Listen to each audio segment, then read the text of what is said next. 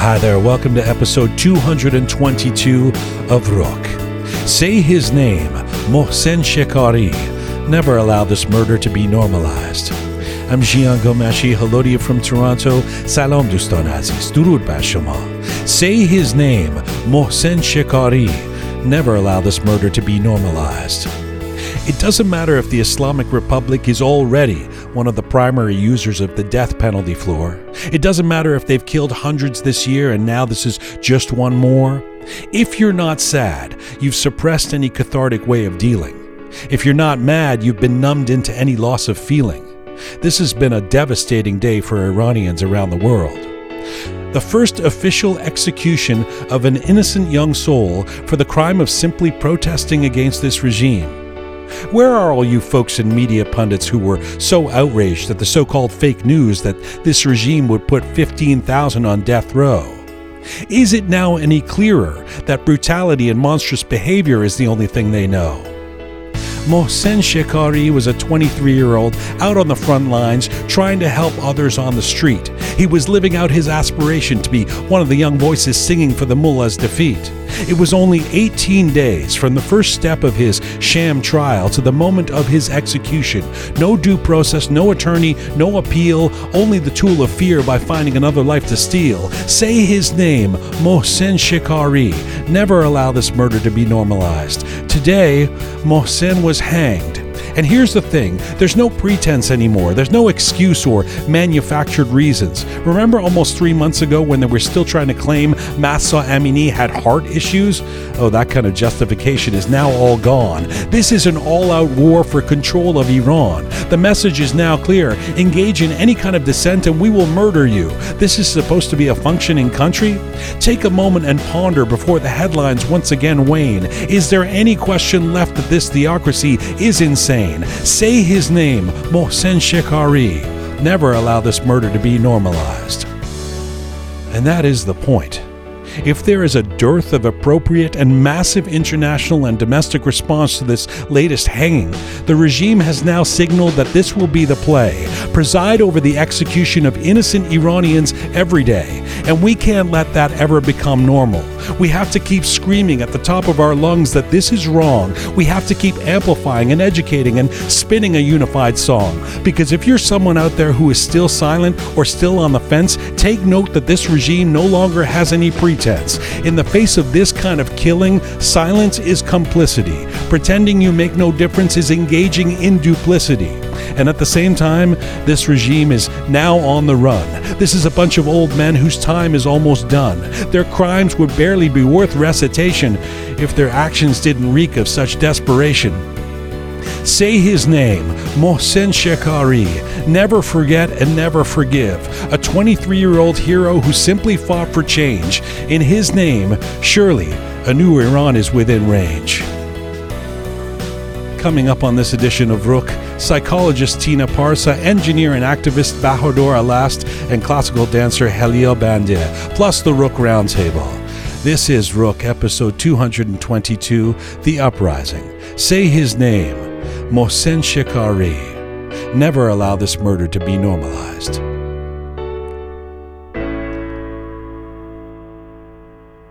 All right.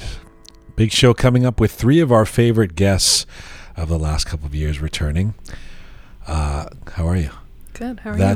That essay, I realized I couldn't write something sentimental. Mm-hmm. Just too angry. Yeah. At this point, it's like I can't. There's no. It's not even. The sadness is there, but the madness is trumping the sadness for me, and my throat hurts. It's that roller coaster of emotions, right? The anger, but the this sadness, just, the executions, and again, not that this is new. I mean, we know that they've been executing people already, but right. but to do this with no pretense of, it's a show, to show the world we're going to start killing protesters. I mean, I'm going to have to ask all the guests about this. To me, it's just it's next level of what this regime is doing, plans to do. Both, as I said in the essay, both as an act of kind of strength, the perceived strength on their part, and as an act of desperation. Yes, you can tell exactly. they're more and more desperate when they're resorting to this stuff, you know. Bahadur Alast is going to be joining us here in the Rook studio. Engineer, popular YouTuber who's been really active in the last 3 months, speaking out. A really smart guy with an interesting history. He's actually got family back in Iran who are quite religious and I think tied to the regime, and he's been pretty outspoken here. So Bahadur Alast joining me in the Rook studio. Helia Bandeh will join us from Germany, the classical Persian dance star and teacher. And she, you know, we had her on the show less than a year ago. I guess it was probably in the spring or in the summer. And at that time she was, I don't want to say she was tentative about saying negative things about the regime, but she was still traveling back and forth there, teaching there, doing dance instruction for women. And now she's clearly made the decision that she has to speak out, and she's been posting a lot, and glad to have her on the show. She wants to talk about how we need to keep our focus, she says, for this revolution. And first, coming up in just a few minutes, psychologist and psychoanalyst Tina Parsa, who is very popular in social media, and she's going to return to Rook, and she'll join me from California in just a bit to talk about, I'll get her feelings on the latest news coming out of Iran, and also the psychology of fear, which is what this regime trades on. And let's discuss the efficacy at this point, whether fear is still working or going to work with this ongoing revolution, and with young people who seem like they're operating in a post-fear mode. Hi, Shaya. Hi, this is the official hellos. Hi, Pega. Hello. We're here. It's Thursday night. We're about to put this out, but we will not have a show next Monday, just to let you all know, because we are doing our last-minute edits and preparation to release our latest documentary, part of the Talking to Persians series. It's called The Revolution from the Backyard of Iran. It is speaking to Iranians in Istanbul, Turkey, as this ongoing uprising has been taking place. We're going to drop it across our platforms next Thursday, primarily on YouTube, but we'll promote it on the other platforms as well. The Revolution from the Backyard of Iran, our new Rook Media documentary, next Thursday. So no show Monday, but we'll spend some time promoting, letting you know that this thing's coming up. And then, Shai, you can get some sleep. Yes. Since you've been in editing mode. Poor Shia, we go through, we watch the documentary. The documentary is pretty heavy, you know, because we're talking about the revolution and the folks in Turkey who are supporting it, etc. And but then, and it's we've had a couple of 3 a.m. sessions where, and then I'll go, but maybe this song we should change, and he just looks at me like, oh God, okay, come on now, we're almost there. We are coming to you on rookmedia.com. It's there that you can link to all of our platforms. We're on our ongoing mission to build a new audiovisual encyclopedia of Iranian diaspora identity. We are on Spotify, SoundCloud, Apple Podcasts, Instagram, CastBox. If you like to see some visuals with Rook, you can switch over to YouTube.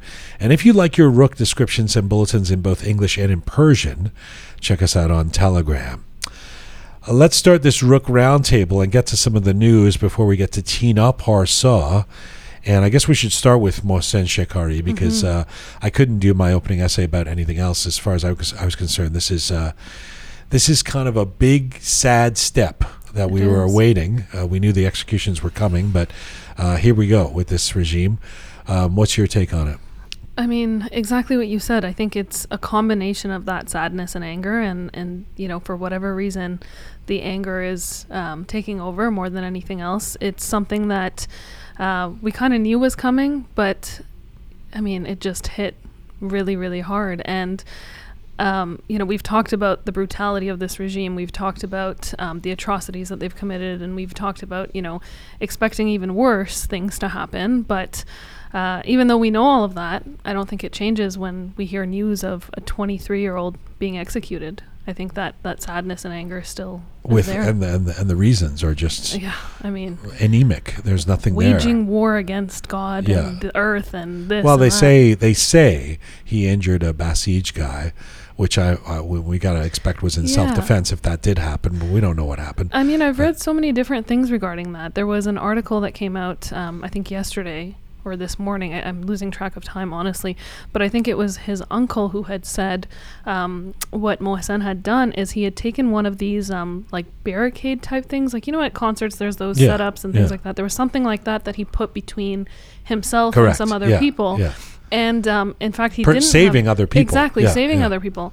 And saying his uncle was saying that he doesn't even think he had a knife because the regime is saying he stabbed one of the police officers or military or Basij or whoever you want to call them with a knife. And what he's thinking is that perhaps this barricade broke or there was a piece of it or something, and that's what injured the officer. And there's all these conflicting things, but regardless, I mean, none of that is cause for execution or the sentence that he was given. Or can I make an observation though? I haven't done this scientifically, but it seems to me that there's a fair bit of reporting about this. Like I've seen it. You just go to your sort of Apple News or your Google server, and you'll see a lot of the major English media are covering this, and I wonder, which is nice to see. I mean, nice, whatever, and by the way, it's still like fucking, at the bottom on the New York Times. It's not the first headlines or anything like that. But I wonder if this is somewhat of a reaction to the outcry over the last few days at the horrific and inane coverage over the weekend of the morality police thing that we all got so upset at and exercised. And I wonder if some media outlets are responding to that and trying to. I mean, maybe that's wishful thinking. Yeah. But I mean, one can hope that that's the case. But like you said, I mean, this coverage is still at the end of the bottom of the pages of, whatever. Yeah, it's not leading. And the thing is that this is, you keep going, well, what's the, not that we're waiting for the West to save Iran, right? Yeah. But you wonder what's the straw that broke the camel's back for the Biden administration. Like, what's it going to be? Blinken's out there the last couple of days intimating that they want to reopen the JCPOA, the nuclear deal conversations, So what is going to be that? And you kind of, it's going to be interesting 24 hours to see what people say, what some of these world leaders say. But I mean, it's also what we've talked about before. It will be interesting to hear what they say, but I'm still waiting on actions. I mean, we've been hearing, their thoughts and their prayers and their emotions and all of that. And I appreciate partly the actions would be to abandon the ideas of dealing with the regime, right? Well, I mean, that would be an action. There will be no dealing with the regime. All of us are recalling our ambassadors. How about that? That would be a start. I mean, no one's done that. Months. Yeah. 23-year-old. Did you see the video of him singing? Yeah. Jamming with one of his friends? Yes. I think it's hardworking. It's really. Yeah. And did you see the video of Mohsen Shekari's family? Yeah, or his mother. Oh, my goodness. Well, is it confirmed that that's his mother? Yeah. I mean, I don't know. If you haven't seen it out there, it's a really. It's a description of somebody hearing the news and just breaking down in the street, and it is excruciating to watch. It is so profoundly sad, and it's one thing to see that video and to imagine that feeling. I mean, this is just someone that we've seen a video of, and this is how we feel, let alone his family and whatnot. But what I can't help continue to think about is the other individuals who are currently on quote-unquote death row. I mean, there's a report, I think Amnesty International put this out, and they said there's 21 people currently who are awaiting the same... Oh, yeah. Same... And lots more, and lots more, and these numbers aren't even accurate. I mean, remember, we know that. But just again, in the context of let's not normalize this, or like go, oh well, these things happen. It's a bad regime, Not that anybody's going to say it that way, but you know what I mean. Imagine this. Imagine, we've been going on a bunch of demonstrations here. Throughout my lifetime, I've been probably to literally 1,000 demonstrations, protests in my life. Sometimes, especially when you're 23 years old, you don't have some grand plan. You're kind of like, yeah, I want to join the people. I want to, Absolutely. let's go. Let's get, this. So he goes one day, and he's, trying to help his comrades, his sisters and brothers. Mm-hmm. Oh, let me try and pull this over to help you. I'm on the street. Let's block the street.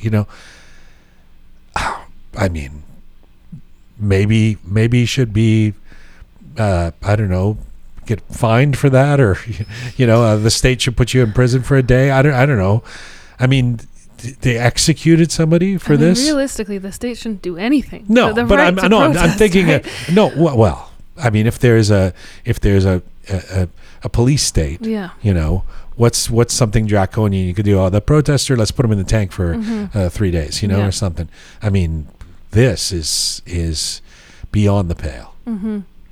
And I mean, to your point about not normalizing it, I always say, I mean, I use the term, it's funny loosely here. It's not actually funny, but almost ironic, because I think about this and I think, I've known about this regime my entire life. I've spent a fair bit of time, researching and following news, and, grew up around the community and have heard the horror stories firsthand. And by now it's almost like I expect these things, but at the same time, every time I hear news of a 23-year-old being executed, it just shakes me to the core. But the fact that they can't come up with anything, they're just kind of like, we're just, the guy was protesting. That's the part that is like next level. The desperation. Yeah. On the flip side, it does seem like not only is the movement, the revolution, not waning, but it's gaining. Mm-hmm. There was 3 days of national strikes. That's right. Do we know how national the strikes were? I mean, it's hard to have confirmed reports, but I saw a report indicating that at least 19 cities just around Western Iran. There's reports of 19 cities that took part in the nationwide strikes, and then of course we've seen some of the major cities like Tehran, Shiraz, Mashhad, Tabriz. I mean, the list goes on. We've obviously seen these viral videos of rows and rows of shops that are shuttered and closed. We've heard reports of these text messages that I think we talked about last week as well. People have been receiving these text messages from different unions, from different groups, things like that, saying, if there is closure. So there's obviously been a mass number of closures for videos like this to come out, messages like this to be seen. Yeah. We've also actually seen and heard reports of banks targeting some businesses now. So I think there was a report that indicated some of these business owners have received messages from their bank saying, because you were closed down, your accounts are suspended or closed and whatnot. So we see the effects of it, and we see that it's ongoing. The solidarity is still strong. And let's note that those different cities from all across Iran that were participating, that it really is notable, like the national scope of this. That's right. It's because there have been protests and protest movements in the past, other than the Green Movement, that were located, a student uprising in Tehran, or the uprising in Khuzestan, or even Aban wasn't totally national. There's a will from all corners of the country to participate in this, and it's not going away, and it's inspiring. It is. And I think the biggest thing is that you're seeing it in not just the bigger cities in the country. You're seeing it kind of in every corner of the country. But one thing to note about Tehran specifically, we had talked about that anticipation of the rally or big demonstration leading up to Azadi Square on the last day of the nationwide strikes. So there have been reports of upwards of 40,000 people who had gathered. Now, I mean, none of this is confirmed. Obviously, we can't have confirmations on these numbers, but the videos coming out of, the traffic leading up cars, to, that's right, exactly. So, just talking about that strength and that maintaining of this solidarity. Yeah. I mean, you see it even in just one of those videos from that. Yeah. Shayo, you have a personal experience with this, or your family with this national strike stuff. My father actually, he has a cafe, and it shuttered for good. So in Tehran? In Tehran, yeah. Your dad has a cafe. He decided to close it down to support the strikes. Yeah, and he got a notice saying today, they closed it for good. Wow. What is he saying about that? Well, I mean, he expected that it's coming. Yeah, so he's happy actually. Wow. Yeah. Wow, imagine that. Imagine how widespread that is. And then what's the plan? Like, let's just well, that's close what I was down all the gonna ask. Then businesses. what? Yeah. You know, What a fucking mess. there's Yeah. certainly not enough people who can reopen these businesses that will Yeah, conform but the to what- Basij guys yeah, are going to exactly. open Shaya's Dad's Cafe. Yeah. I mean, really, what is the plan? It's just mean, it's just I'm kill sure and they shut don't things know down. either. No, There's it's no a way. disaster, and the economy's already, in the tank. I mean, what? Turmoil. Yeah. Have you heard the news that the regime, head of regime, they're trying to buy some The Venezuela thing. yes, They're trying to. They have an exit plan to Venezuela. yes. Yeah, Have I didn't you want heard to. I didn't want to bring that up today because you Yeah, don't. it's- These things you're not sure of Yeah. where they're coming from. I don't doubt that there was a media outlet that was reporting it, and I'm sure they have some sources. Mhm. But Yeah, I was seems a curious. little optimistic. I mean, I mean, I'm sure they have some sort of a exit plan, but whether it's being implemented yet or not, I mean, it is a question that comes up. What happens to all these people, these ayatollahs, and where do they go, Mhm. right? And would seem Venezuela would seem like one of the willing One of the partners willing, if you were yeah. going to Yeah. dream up. It's got to be part of the big six, right? That That's right. voted no at the China, The list of shame. was Russia, Venezuela was on that list. Last couple of days, I guess the other thing yesterday, there was a fair bit of number of people sharing the Time magazine Mhm. cover. that- Yeah. It wasn't Person of the Year, but it was. They have another Heroes. category, a subcategory called Heroes of the Year that at least felt like some recognition Mhm. for women of Iran were the heroes of the year. Yeah.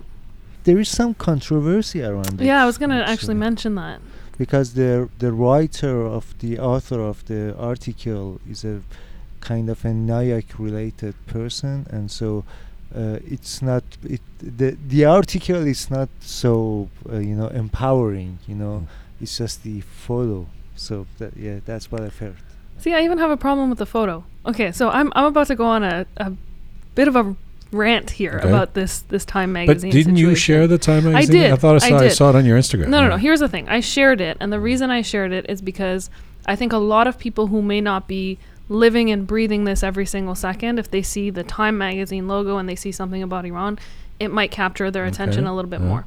So for that purpose, I shared it, and I think it's important that we continue to share it because at this point, I think any awareness on the situation, Eyes on Iran, that whole theory is great. Okay. But I do have some problems with this whole Time magazine cover. But you don't think any awareness is good because you didn't think that the morality police story on the No, weekend but I should be mean shared. that to me is fake news. Okay. So right. I'm not going to share something that I know is incorrect. Yeah. But this situation with Time magazine, first of all, I have an issue with the author, of course. I mean, could Time magazine not have picked anyone better? Like Shaya said, there's definitely some controversy surrounding this author. I mean, we know that she's been an apologist for the regime. We know that there's been a lot of reformist talk coming from her in the previous years. There's been incidents, prior to this whole revolution where people have said, she's doing PR for the regime, as we mentioned, a couple days ago. So the author I have an issue with. The article itself, questionable. I mean, the author spent more time talking about the fact that, the youth in Iran are leading double lives instead of focusing on why it is that they're leading double lives. And I mean, where's the outrage on everything that's happening? The executions, the brutality, the torture, all of that. I mean, where was that in the article? And then the photo, I mean, there's a million photos in the last couple of months where they have literally stopped me in my tracks. And I'm living and breathing this every single day. There wasn't a better photo that they could have come up with to put on. I mean, not to discredit the fact that, again, this is awareness, and I appreciate that. But for God's sake, it's Time magazine. They couldn't do an ounce more research. I mean, I hear all of what you're saying, but and I also thought it was disappointing that they that women of Iran were not the Person of the Year, because that's actually the big thing. If this felt Exactly. like a consolation prize to a certain extent, That's right. because everyone's waiting for Person of the Year, and I don't want to deflate any excitement around it, but I think for non-Iranians, there won't be it won't reach a lot of people that the heroes designation doesn't. It's everybody's waiting for the Person of the Year, and the Zelensky news was everywhere yesterday. That's the big Time Person of the Year. But just to to push back on you. I mean, all of the things you said about the writer and this, does that really make a difference? I mean, the only thing that really mattered was that, I mean, people weren't even sharing the article. I think they were just sharing the, look, there's it looks like a cover with the women of Iran on it, and this is a kudos to them. And that's exactly why I know. shared it, because for that purpose, I think it's great to associate the fact that, you know, Iranian women have been named shout out to heroes. the bravery. Exactly. You know, that aspect of it, I definitely appreciate. And that's exactly why I shared it on my personal Instagram page. But I think there's issues with this. I mean, it goes back to, you know, the whole conversation around investigative journalism and the ethics behind journalism. And why is it that someone like this author, who is clearly not the voice of Iranians, is representing Iranians in a magazine like Time? Because the argument would be that those are the people who've had the jobs and have been, you know, the people who are associating with those. I mean, that's the whole objection to some of the reformists in these big organizations and stuff like that has been that they have had the ear of the major media and even policymakers, you know, that they've been in those corridors. And so it's natural that, you know. I mean, I hear you, but I also can't imagine that, you know, Time magazine has not heard. Is this a controversy for anybody but us? For you? I mean, is anybody talking about this? Yeah. Oh, I yeah. have friends. It's all over. It's all over. Yeah. Okay, For sure. But what I was saying is, I mean, I hear what you're saying, but I would imagine that an institution like Time magazine, for example, is a little stop bit imagining that. clued in to the fact that, look at the New York Times. I mean, this is that's where, again, not to rehash our conversation about Monday, but there's an agenda there. Right? Well, that's the thing. Then it takes me to all sorts of conspiracy theories and why and. Yeah. And the other thing was the story about students being poisoned. I don't know is that in the category of Venezuela as well? I'm not sure if that's something. There's more reports about that. I mean, again, it's so difficult to confirm the information coming out of Iran just because of access to information and ability to confirm it and all of that. But there definitely was numerous reports of upwards of 1,200 students who had been quote unquote food poisoned. Yeah. So two of the universities. It derailed a whole protest, right? Because they were all unable to. So it happened the night before Day of the Student, which was the 7th of December, I believe. And so on the night of the 6th, I guess, the two universities who first reported kind of a huge outbreak was Khwarazmi University, if I'm pronouncing it correct, and Arak University. But there are reports of at least 4 other universities with similar symptoms from their students. And so the students were saying, and I mean, there's viral videos of like their trays of food and things like that, all on the floor and whatnot, and they're saying that the food must have been poisoned. The universities sent out a statement saying that it was due to a bacteria in water. So, I mean, it's one of those things where how timely that 1,200 students all get food poisoning the night before one of the biggest demonstrations. Yes, who knows? I mean, the thing is that any outlandish theory is not too outlandish to be entertained with this regime. Yeah. That's the problem. Normally you go, come on, you know, like somebody would say something, it's like spotting a UFO or something, you know. But this is like, well, it might, There's no way to killed a guy for nothing, you know. So, are you following? Well, I want to change that. Yes. Are you following the World Cup? Oh, sorry. No, the music students from Iran that they like weekly anonymously they release one song. Oh, somebody was telling me about Someone that. shared a video it's with really me. I saw that. Sweet, and like they are covering in each video, they are covering their face, and their latest song I really like. I don't know if you heard this.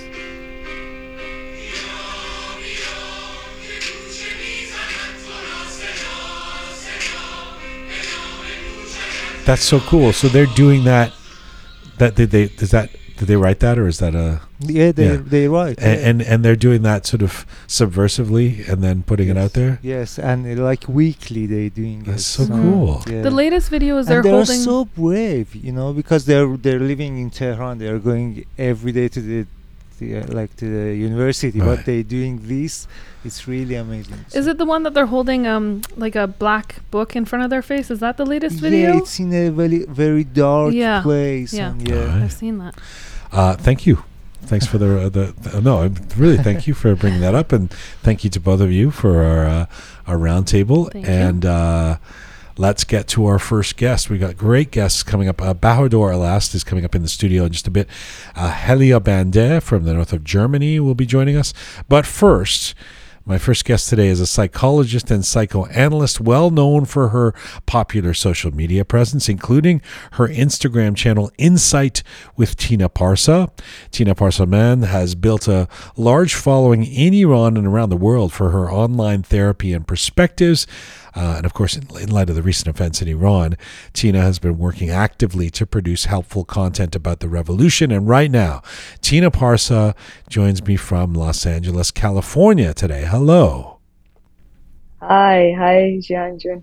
I was gonna say a psychologist for a long time, but more of a human rights activist right now. Right. The past 2 months, I haven't been in the world of psychology anymore. Well, human rights activist. I mean, to read your posts, that brings that psychological analysis to things. I mean, first of all, it's great to have you back on the program. I did notice that you just posted about the first official executing of a protester simply for protesting in Iran, Mohsen Shekari. Tell me how you're processing that news today, Tina. Well, I think with just like many other Iranians, it's been very difficult. I mean, you wake up every morning, especially us in the US and Canada, our days and nights are different. So you wake up in the morning and you quickly want to go into your phone and see what's going on, and seeing all this news. It's for me, even as a psychologist, with all the techniques and all the work I've done on myself, it's been very, very difficult to handle. So yeah, it was very sad, very difficult to process. But I know why they're doing it, to produce fear, to produce more fear. And fear is what they have used for 43 years to control the people of Iran, to rule and to lead. And so they are just carrying on producing that fear. And it's sad that we have to be subject to that. And yeah. One of the things that I've been talking about is, so far on the show, is that there's no pretense anymore. They're not giving any. It used to be, even a couple of months ago, it was, well, Mahsa Amini had a heart condition, or this guy was, they were responding in the moment in self-defense. That's why, or the kid got hit by a spray, a bullet that wasn't meant to hit him. This is now, if you protest, if you disagree with us, we will execute you.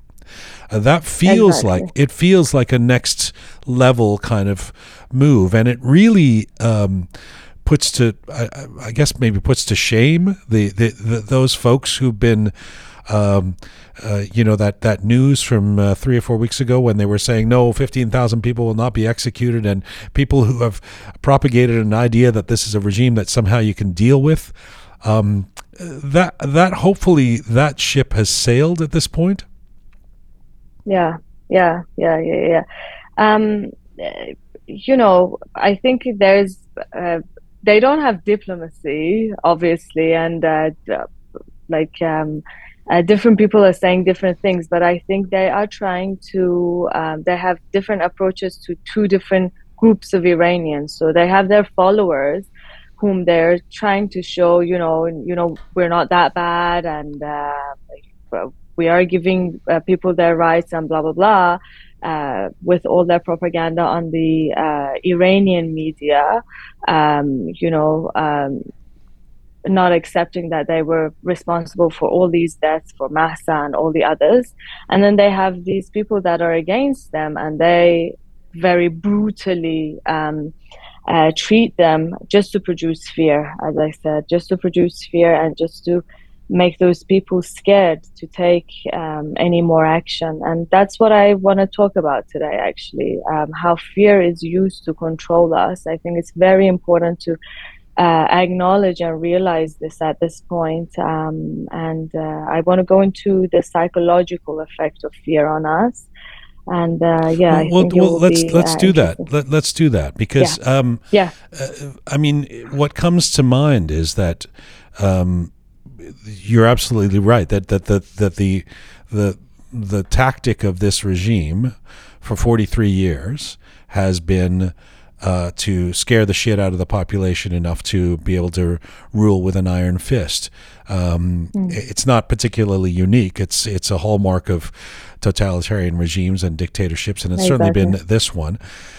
The conversation around this that's changed in the last 3 months is that seemingly those fear tactics haven't worked. The same stuff that they did in Aubon, even as recent as 3 years ago, hasn't worked. That the revolution continues. That the young girls and boys and women and men who keep going out in the streets still, those students keep having those demonstrations. Is the fear working this time? Exactly. So that's what I actually want to go into.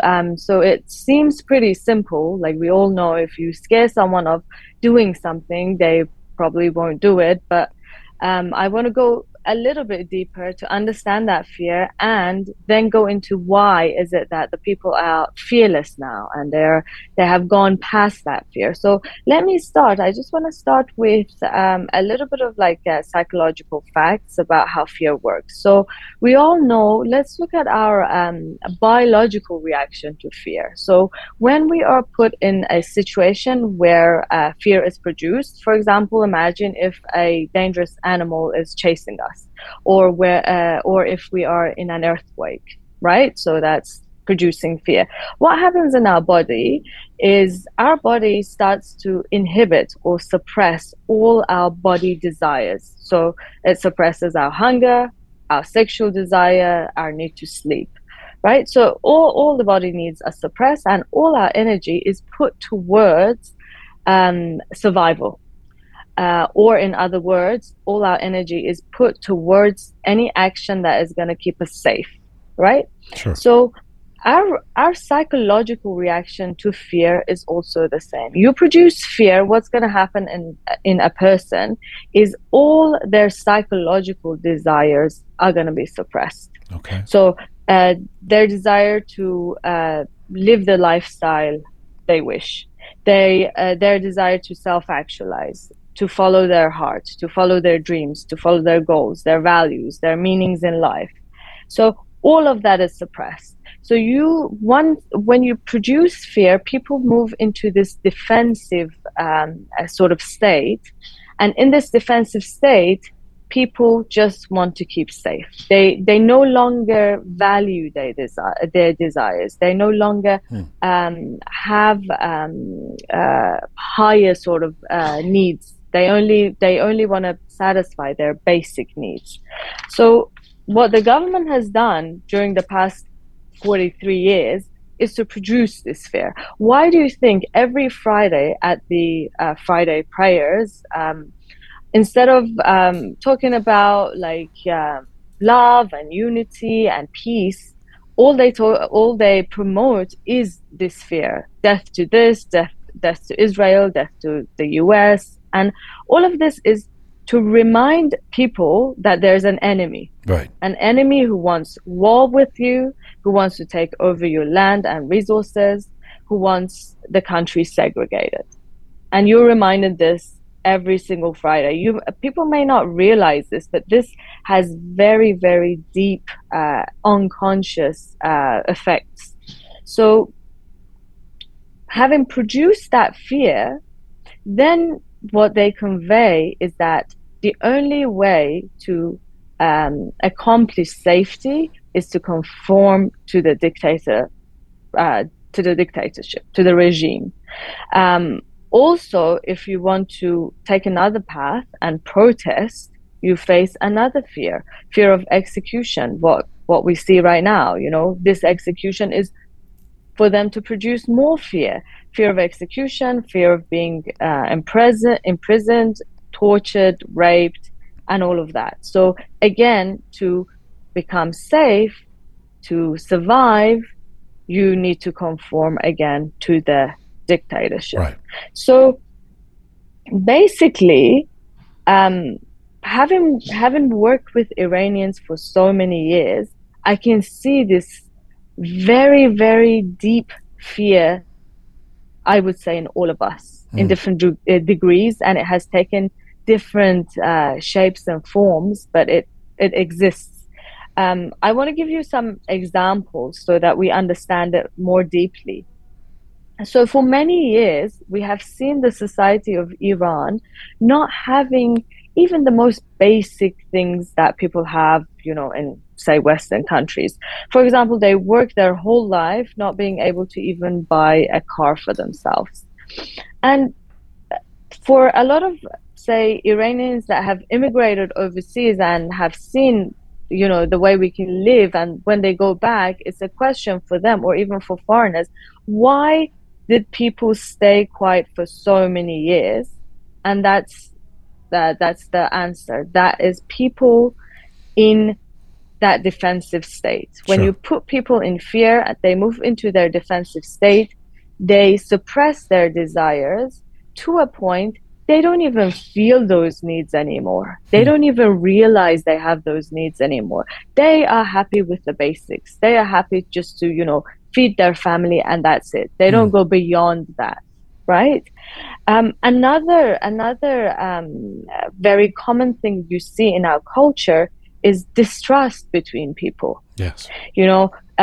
Even at this time of the revolution, you say one thing a little bit wrong on your Instagram, you have 1,000 people starting to attack you or swear at you or, become very distrustful of you. And that's the result of having lived in so many years of fear. They Yes. are defensive. So the smallest thing they see it as danger, and they think they have to protect themselves from it. And this distrust and this sense of insecurity we have developed over so many years, what does it affect? It affects our alliance and our unity. What we need for this revolution to go through is unity. So here's Is alliance. the obvious sort of question. It's a beautiful preface to bring us up to this moment. The obvious question is, presuming that this revolution has been at the front lines, at least, led by young people, young women and men, who were born into this Islamic Republic, who haven't even lived in something other than this, although they do have the tool of the internet to see how people are living in the rest of the world.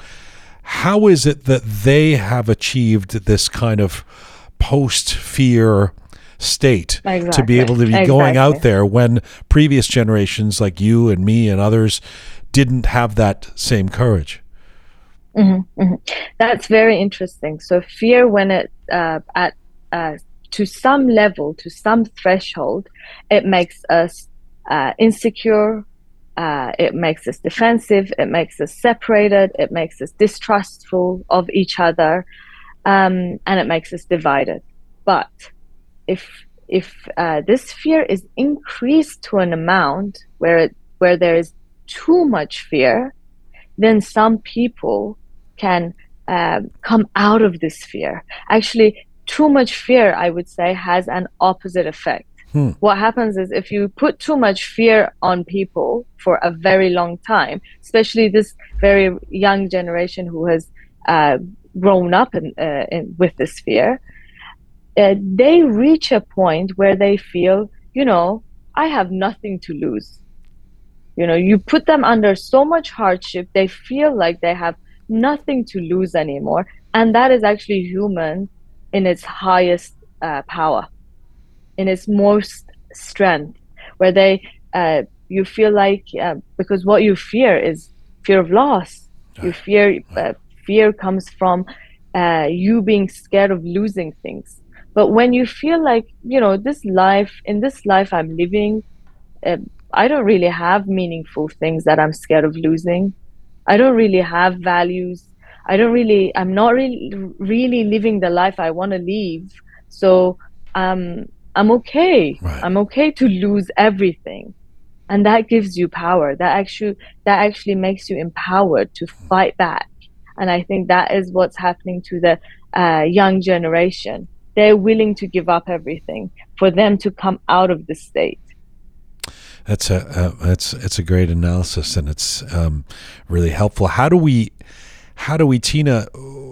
How do we avoid the normalization of the level of brutality and atrocities that this regime is overseeing? I mean, this is, to a certain extent, I see this in all kinds of ways. As an Iranian who grew up outside of Iran, when things will be a shock to me that will not be a shock to somebody who grew up inside Iran, where I'll sort of go, exactly. You couldn't play your guitar, and they'll say, of course not. What do you mean? But in a moment like this, like my greatest fear, for example, today with the execution of Mohsen Shekari, is that the regime will begin to do this with such regularity that we lose the context of just how outrageous this is, just how insane this is, because the atrocities pile up so much that you just kind of write it off as, that's to a certain extent, to which I think the West already does that, where it's like, well, that's Iran, we know these things happen, how are we going to be able to help that situation? How do we avoid that normalization? Well, I think the Iranians abroad could play a huge role in this, as we have so far, by, posting things, by talking about this on your social media, by talking about how life could be outside of that, and that it is not okay. So what I've been doing on my own page is I've asked my followers to send, for example, stories in form of voices from like what they experience, the suppression they experience, for example, in Islamic schools or in the society, or so these stories need to be told. And when they are told, when we hear them again, it's sort of what happens in therapy as well.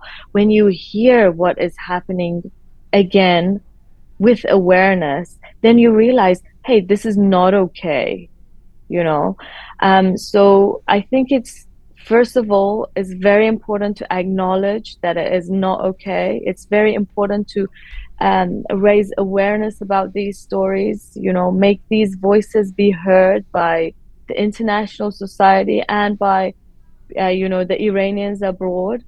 And I think all we can do as Iranians abroad is to help those people realize that life could be different.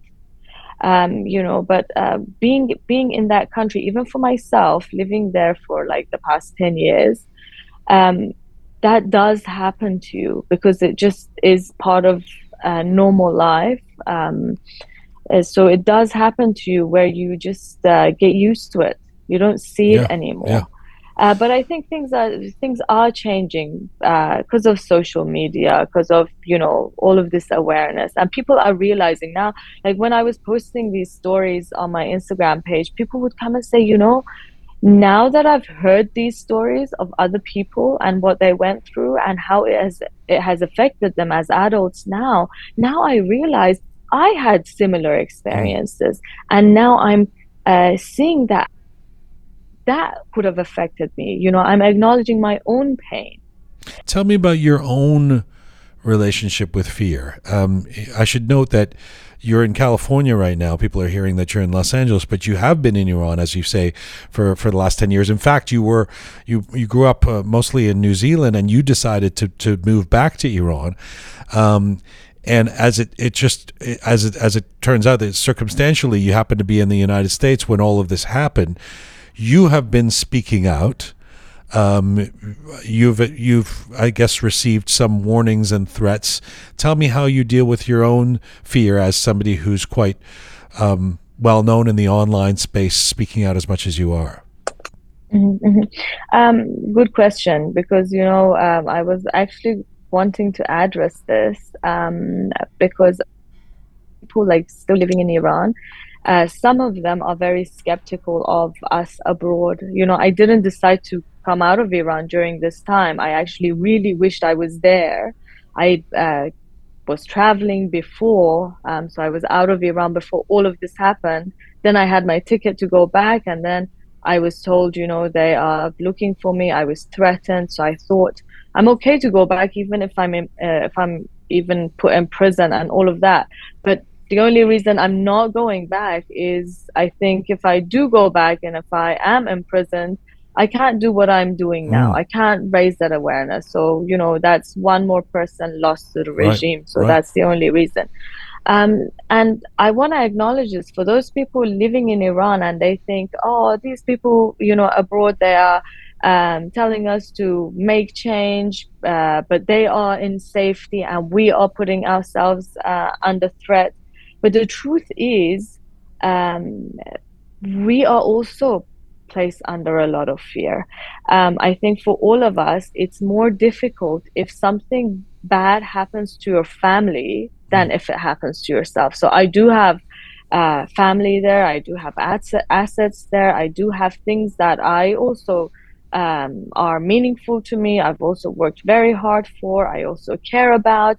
And I am putting all of that aside for the future of Iran, because that is very meaningful. I'm willing to even, a couple of nights ago, I was just standing in front of the mirror, washing my hands that night before going to bed. And I thought to myself, Tina, how far are you willing to go with this? And I thought, as a therapist, I think my path in life has been to help people, to be on their side, to provide that assistance. And I thought to myself, how many people are you going to be able to help to the day you die? Very few. And I am willing to risk everything for the future of my people. And how do I deal with that, with all of that fear, with my family being in danger, with they can do all sorts of things to you. They can have your assets taken away. They can do all of that. How do I deal with it is through the meaning it gives me. So it is so meaningful for me to do this that I'm willing to risk everything. And through hope in the future. Let me get to the hope piece. I'll ask you about that before I let you go. But I thank you for everything you just said, because I really identify with it. It really makes sense to me. And honestly, it's something I've been saying. There's 2 or 3 times I've had somebody say it, in particular, some non-Iranians sort of go, well, why are you spending this much time on this? And I try to explain them that it's not theoretical. It's actually personal. I have family there. I have I have a self-interest in wanting to do whatever I can to try and change things there. And so I hear you. Tell me about how. We've been having this conversation about I have to exploit you as a psychologist at some point in this interview, Beyond Fear. So, we've been talking about this idea of the psychological and emotional implications of this doom scrolling that we all do 24/7, waking up in the middle of the night, checking our Instagram, checking our Twitter, seeing, what's the latest, and waking up to news like today, somebody's been executed, a bunch more people have been rounded up. This is what's happening. Here's a child, and a graphic image of a child that's with wounds all over her body. How do you prescribe us dealing with that in order to escape our own succumbing to trauma? Jian, I was actually thinking about this myself, and it has also been a lot of pressure for me personally as well, even though we are psychologists, but we're human, and it is also difficult for us. And what I said to myself, okay, I realize, give yourself some time, some time off during the day to recover, because we need to go on. This could take a very long time, and we need to survive for that to, proceed forward. But another thing I told myself was, I was worried. I'm 24/7 on my phone. I'm always writing posts only on this subject. All I talk about, I see my friends, I talk to my family, all I talk about is this, what's going on in Iran. Yeah. And to some point, I was like, you shouldn't do this. This is taking over your life. And then at some point, I said to myself, this should be your life at this point. This you contributing your whole life to this, and so many other people doing it as well, should be in that way, for this to go through, for this to proceed. So I think we should value ourselves for doing this, for putting so much energy into this, and get meaning out of it. I mean, what can drive you forward, I guess, is the meaning you find out of it. When I see all of this, when I hear good news, or when I hear even bad news, it makes me more motivated. I'm like, Tina, you are on the right path. You are doing what you should be doing. And I think we should all tell ourselves this every day. And we should acknowledge the great job we are doing, because as Iranians abroad, we could just get on with our life, not care. And it takes very compassionate people to do this. And I think we should acknowledge. How much, Tina, even though you've been there for the last 10 years and you live in Iran, how much, given that you're currently in the diaspora, you're currently in California, how much do you think those of us outside of Iran, can play a role or should play a role in instructing or suggesting the people inside Iran what they should be doing? You've seemed to be active, saying get into the streets, or you tell people not to shop or to close their stores.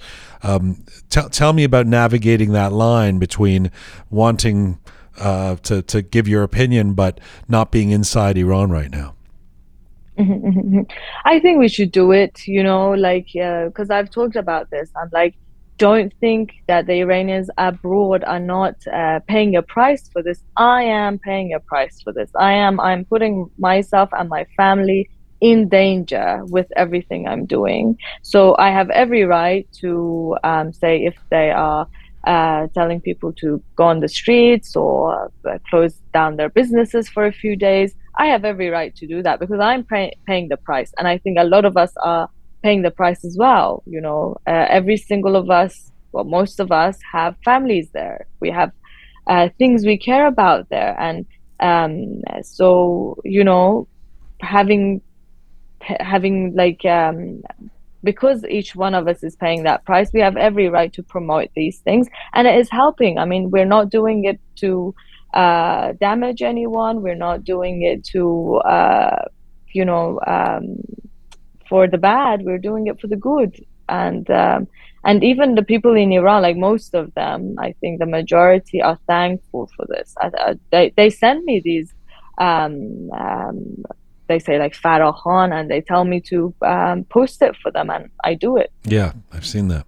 Do you have friends and family who worry about you and say, don't stop posting so much, stop being so outspoken? Of course, yeah. I do, and I said to them, this is the path I've chosen. And when I explained to them my love for that land, Jian, I moved away from Iran at I think a very sensitive age. So when I moved away when I was 10, and I had so many good memories. My roots were there, and I always had this love. I just felt that was my home.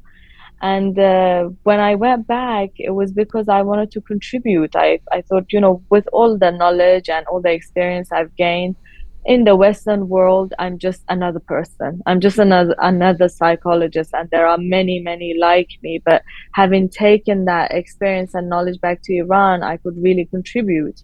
And that's what I did. And and I said to my dad was a little bit worried, and I said to him, I want to be in service. I want to go beyond myself and do something for not just myself, not just for my own, life and well-being, but for my people. And it gives me a lot of meaning. And they've come to respect it. They've come to respect it a lot.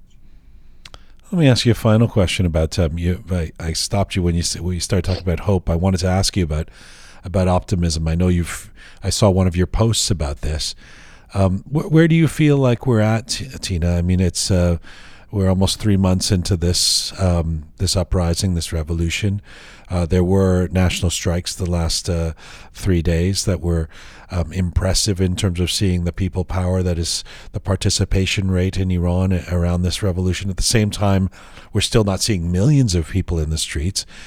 Tell me about what you've said is your optimism. I'm 100% optimistic, Gian. I'm actually planning to go back there for Persian New Year's. I'm that optimistic. I'm like, it's gonna be over by then, and I want to go back to my home. Why am I so optimistic? Because as a psychologist, I can see the growth in the people, and whoever rules a land, they are chosen by those people. So if the society grows, if the society goes beyond their level of consciousness, or if they evolve, then previous rulers who may have served them in some way are no longer able to lead. Right? So I can see that evolution. I can see that growth in our society. So this isn't going to serve them anymore. This isn't going to work for them anymore. So sooner or later, they will have to leave. And I think that international society is also seeing this. So look at the reaction of all these different countries, of all these celebrities, all these politicians towards Iran. So this is not the first protests Iranians are having. Right. In Aban, I think 3 years ago, with all the protests, 1,500 people were killed, but people didn't end up talking about it. Politicians weren't supporting it so much. UN didn't do anything about it, because I think they couldn't see it going anywhere. Because at the end of the day, I think the Western world, they would think about their own benefits and how it could, affect them as well. So if they are not 100% sure about this, they wouldn't have supported it. So I think this is different, because we are getting all that international support, and all that international support is showing us that there are people around the world that are believing in this movement, and that is what's going to help it go through, I think. And by the way, speaking of fear, we were speaking of it from the framework, from the prism of those of us who are supporting the revolution, and the fear being propagated by the regime. But the Ayatollahs seem pretty scared themselves. I mean, once you start trying to round up and kill children, you seem like you're pretty threatened, aren't you? Exactly. And you see them saying all these different things. One day they're threatening the protesters. The next day they're saying, "Oh, we are so open to hear your voice," and so all of this conflict in their actions is showing desperation, I think. Tina, it's always good to talk to you. I really appreciate you coming on today. Thanks for the work you're doing, and stay in touch. Thank you, Jianju. Thank you. Bye, Tina. Talk to you later. Bye-bye.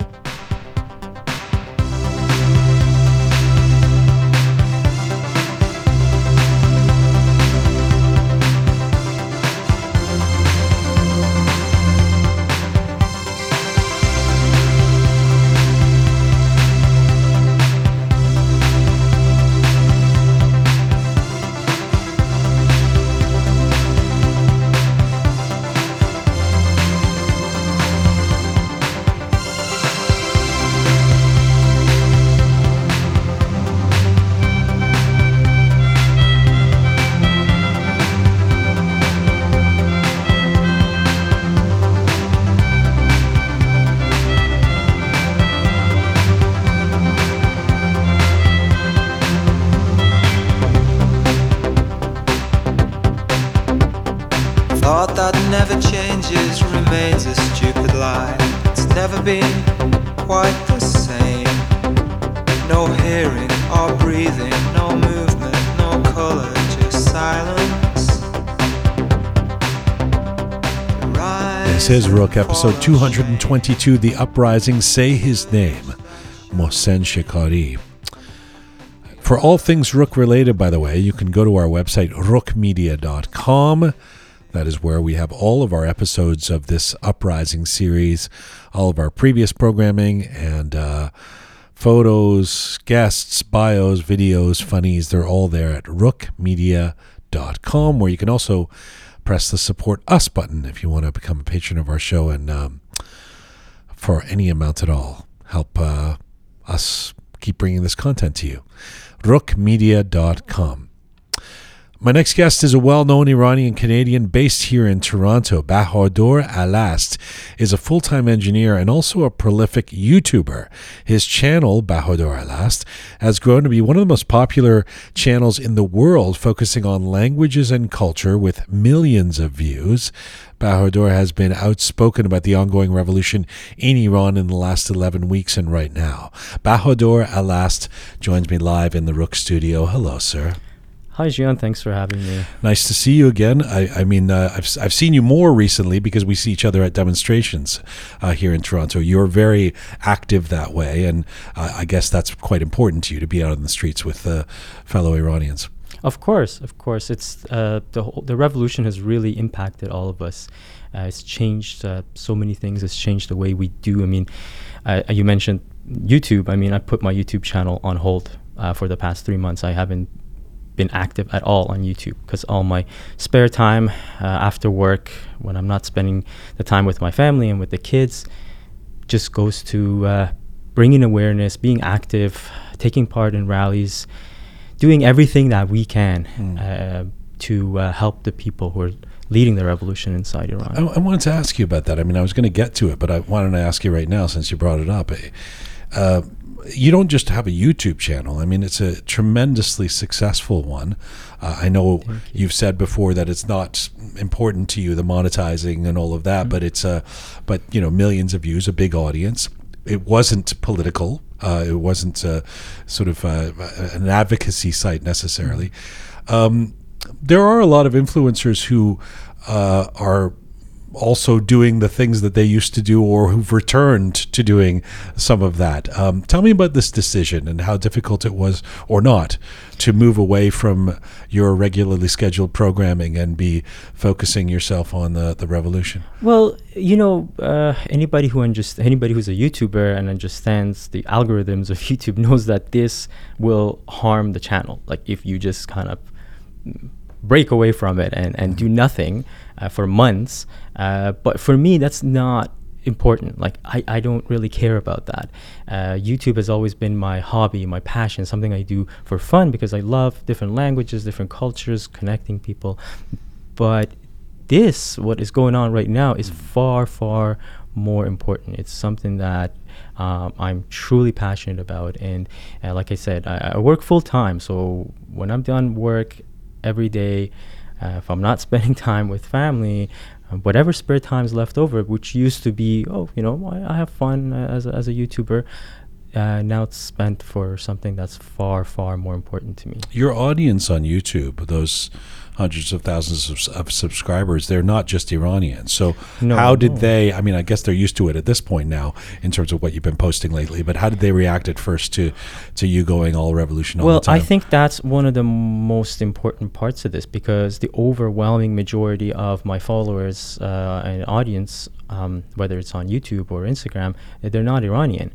One of the posts that I made was about why it's so important for us to relay the message, bring awareness, talk about what's going on inside Iran in English, because there's so much of it that happens in Persian. It's written in Persian, and that's great. I mean, and there's nothing wrong with that. But we need to do more. We need to speak out in English. Whatever country, like if someone is in Germany or in any country in the native or local language of that place.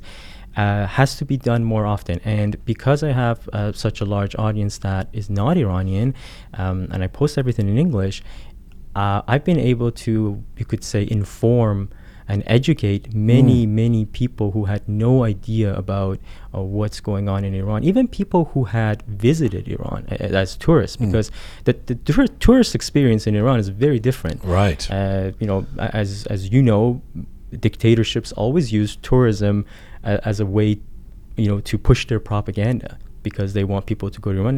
Iran is a wonderful country. You go there, you meet amazing people, Eat great food. Yeah, great food, so much history, wonderful culture, and you come back and you're like, well, everybody, what's the fuss? Iran's great. Oh yeah, well, I had to just put on a headscarf when I was there, but that's no big deal. That's how a tourist would look at it, right? And I don't fault them. I don't blame them for that, because that's part of the propaganda. But you'll never really truly understand the suffering and the misery of the people unless you're a citizen of the country, right? So this platform and being able to reach so many non-Iranians has been very critical, very important, and it's something that we all need to do. Did you lose followers? Probably, but I don't. I've also gained followers. Yes, yeah. But I don't really look at it that way. I mean, sure, yeah, there were quite a few. I know it's not your priority. I'm just curious. No, but yeah, I mean, there have been many people. I mean, they follow the channel because they like languages or whatever, right? And some of them happen to be supporters of the Islamic Republic regime, not Iranians, right? From different countries, and a lot of them have written really awful things, saying the typical propaganda that the regime uses, anyways. So. It's always interesting when there's fans of the regime from outside of the country. Yeah, exactly, and in the past, that used to really, really make me angry. I used to respond to such people because they're so misinformed about how horrible this regime is. They don't understand it. They've been deceived, so I couldn't really handle it, because whatever you tell them. But recently, and this really makes me happy, is that a lot of people have actually messaged me saying that I used to be a supporter of this regime. Not Iranians, right? Mm-hmm. People from Lebanon or Pakistan, or especially the Shia community in these countries, and they say that you kind of opened my eyes to something that I didn't realize, and that actually, I'm very glad, very happy to hear that, right? So I always give people the benefit of the doubt. I don't want to get angry when somebody says something like that. I said, okay, look, maybe you don't understand. Let me try to inform you. Let me try to educate you. And if I see that this is not going anywhere, then I'm not going to waste my time. But I try to give people the benefit of the doubt and try to educate them. And I think it's very important for us to do that with people who are not from Iran, so they can truly understand our struggle. I really like a lot of what you do on social media is you post sometimes long screeds, but you seem to put an emphasis on wanting to educate. You try and give context. This is who this person is. This is what's going on. This is how, and I appreciate that. I mean, I'm dealing with this stuff 24/7, and I learn from you some of your posts. Thank and let me ask you first of all.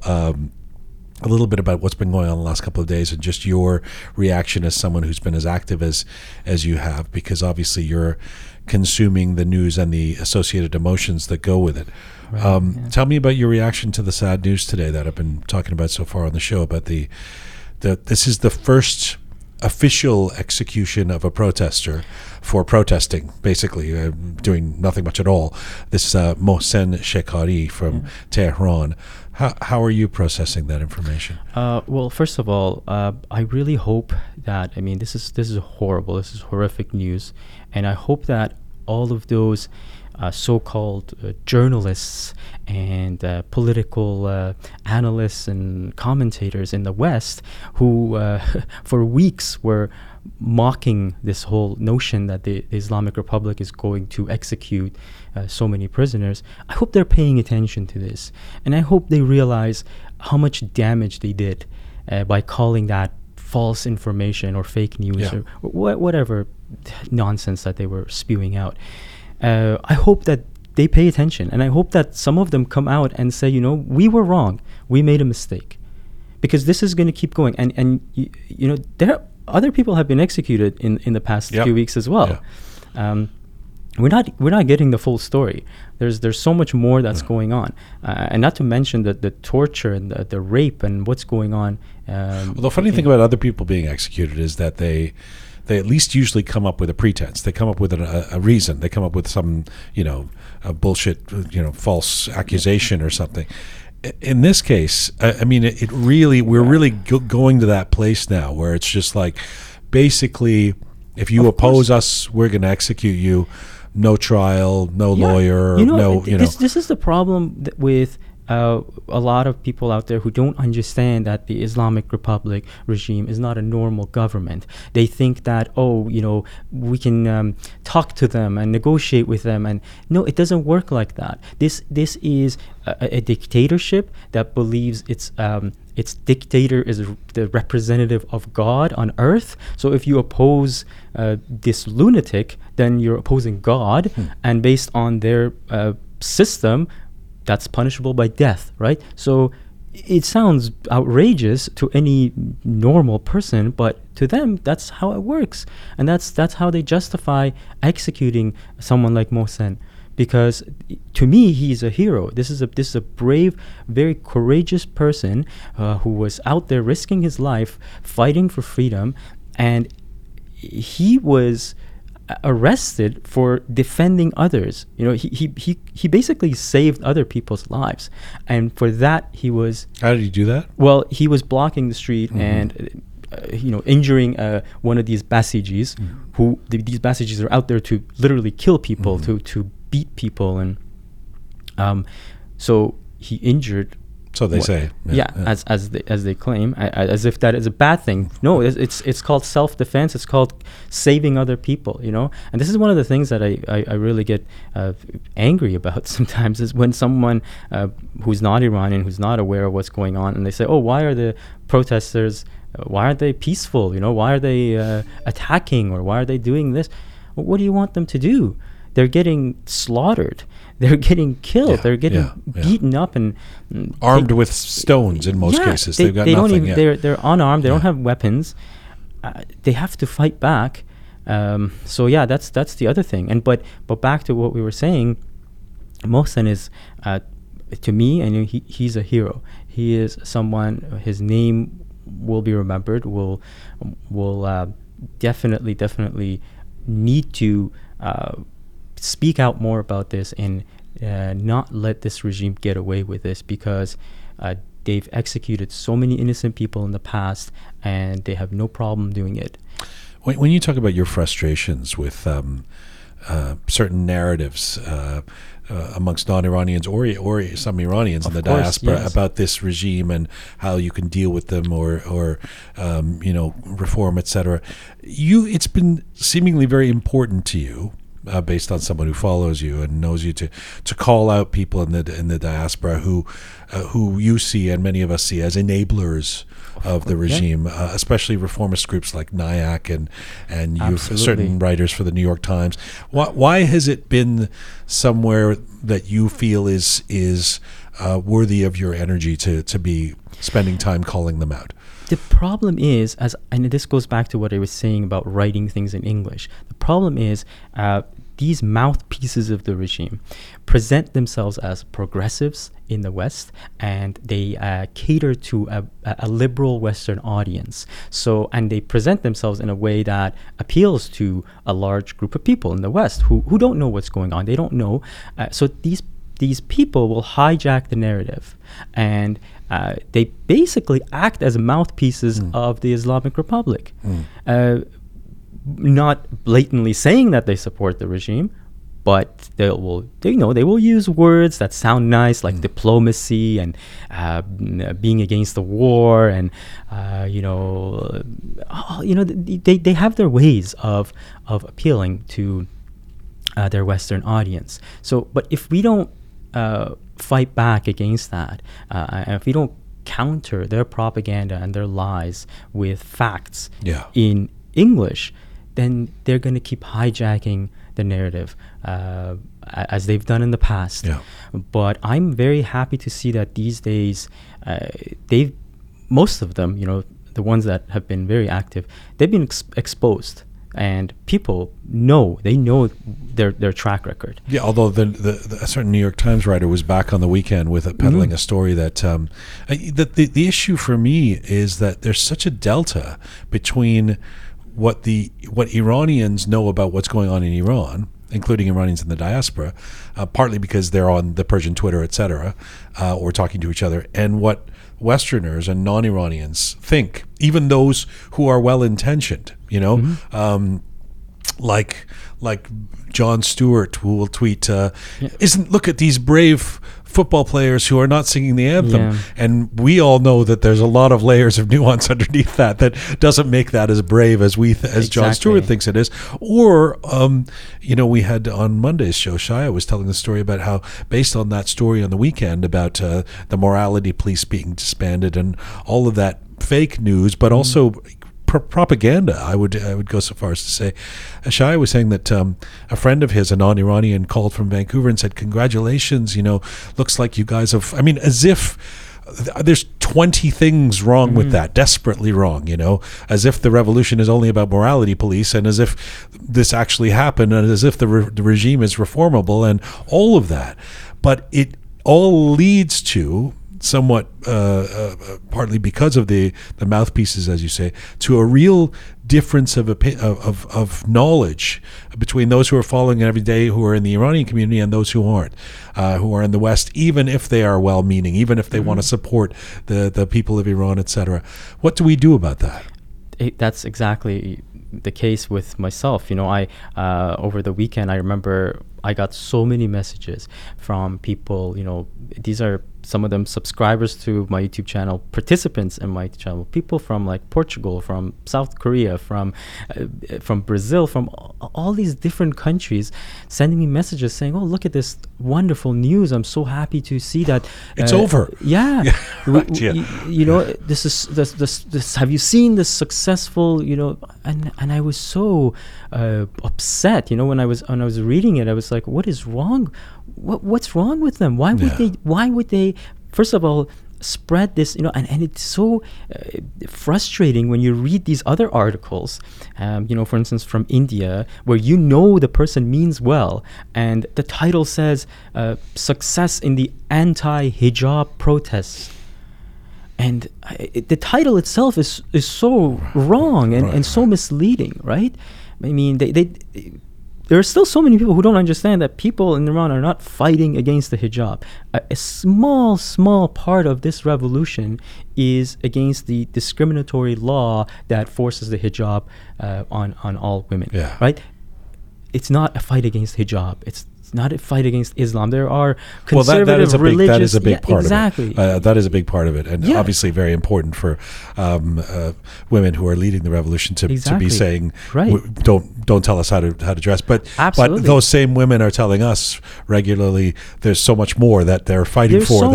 There's so much more that the crimes of this regime, and for instance, the Time magazine article or naming the Iranian women as the heroes. The heroes, right? The title is wonderful. It's well deserved, but there's so much else that's wrong with it. The article itself, and the picture that was used. The picture is something that looks like it was photographed. Like someone went to like a studio and took a photograph, right? Whereas you have so many pictures of actual events, like women on the streets fighting, holding rocks in their hands, standing up to these Basijis and repressive forces of the regime, and so many ways to portray and show the bravery of the women of Iran. And then the article itself is just really downplaying the crimes of the regime. And so I was very excited at first, but then when I read the article, it was very disappointing until I saw who wrote it. One of these individuals who has a track record of lobbying and being a mouthpiece for the Islamic Republic. I mean, I'm not going to label people a certain way. I just ask people to go and look it up themselves. They just have to look at these individuals and their track records. I'm not going to insult anybody. I never do that. I'm not going to attack them. Some of them claim that these are attacks. No, we're just exposing and demonstrating and showing what the individual has said in the past. The article really downplays the crimes, and makes it seem like, oh, this is just some really cool thing that a bunch of young teenage girls have led, and this is really great. Doesn't talk about how so many women are being arrested and raped in prison. It doesn't talk about the horrific crimes being committed by this regime, and just very simplistic, right? It doesn't. It's one of the. I mean, just I hear what you're saying on that point, but also there's a conundrum we face, which is that we want the West to give attention or to focus the eyes of the world on what's going on in Iran.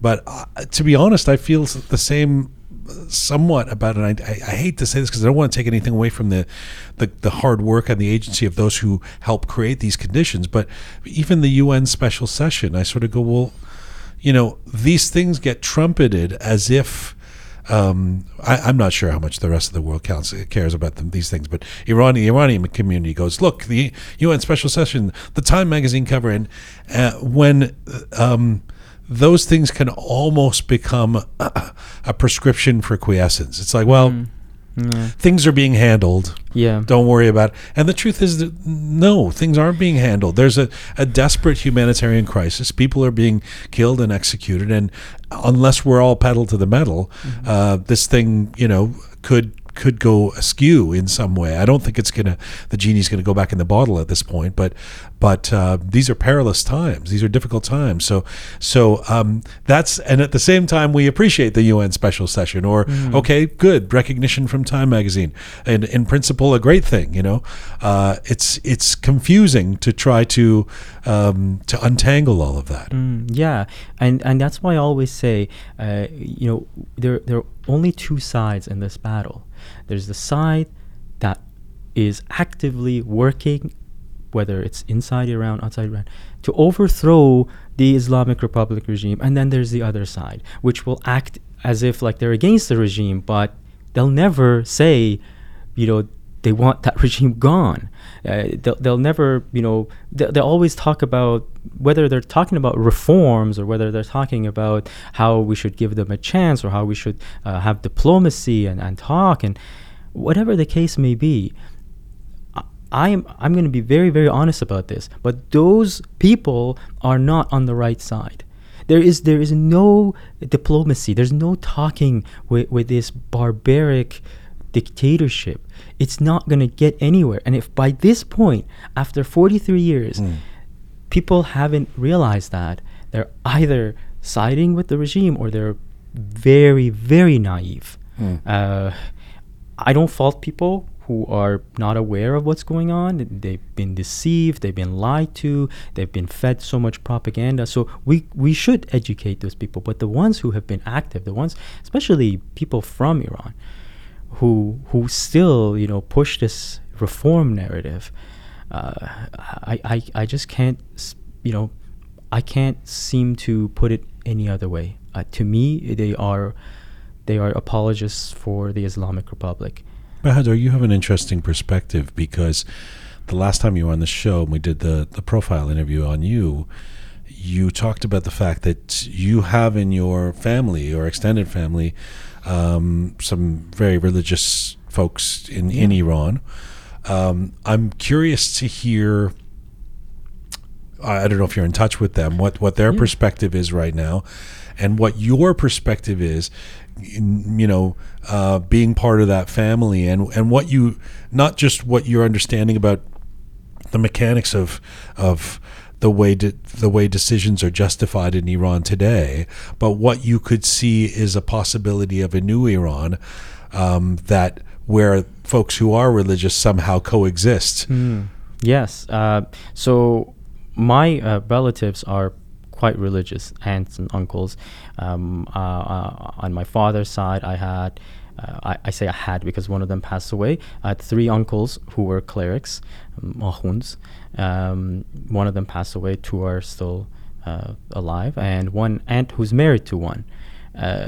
And one of my uncles is actually employed by the Islamic Republic. Wow. And he's a mullah. Yeah. Oh, yeah. He is, and I'm going to be quite honest. He has never worked in his life, and this is one of the things that a lot of people don't realize. He's never worked in his life. He's never done anything. But he is very rich. He has lots of money, and what's his job?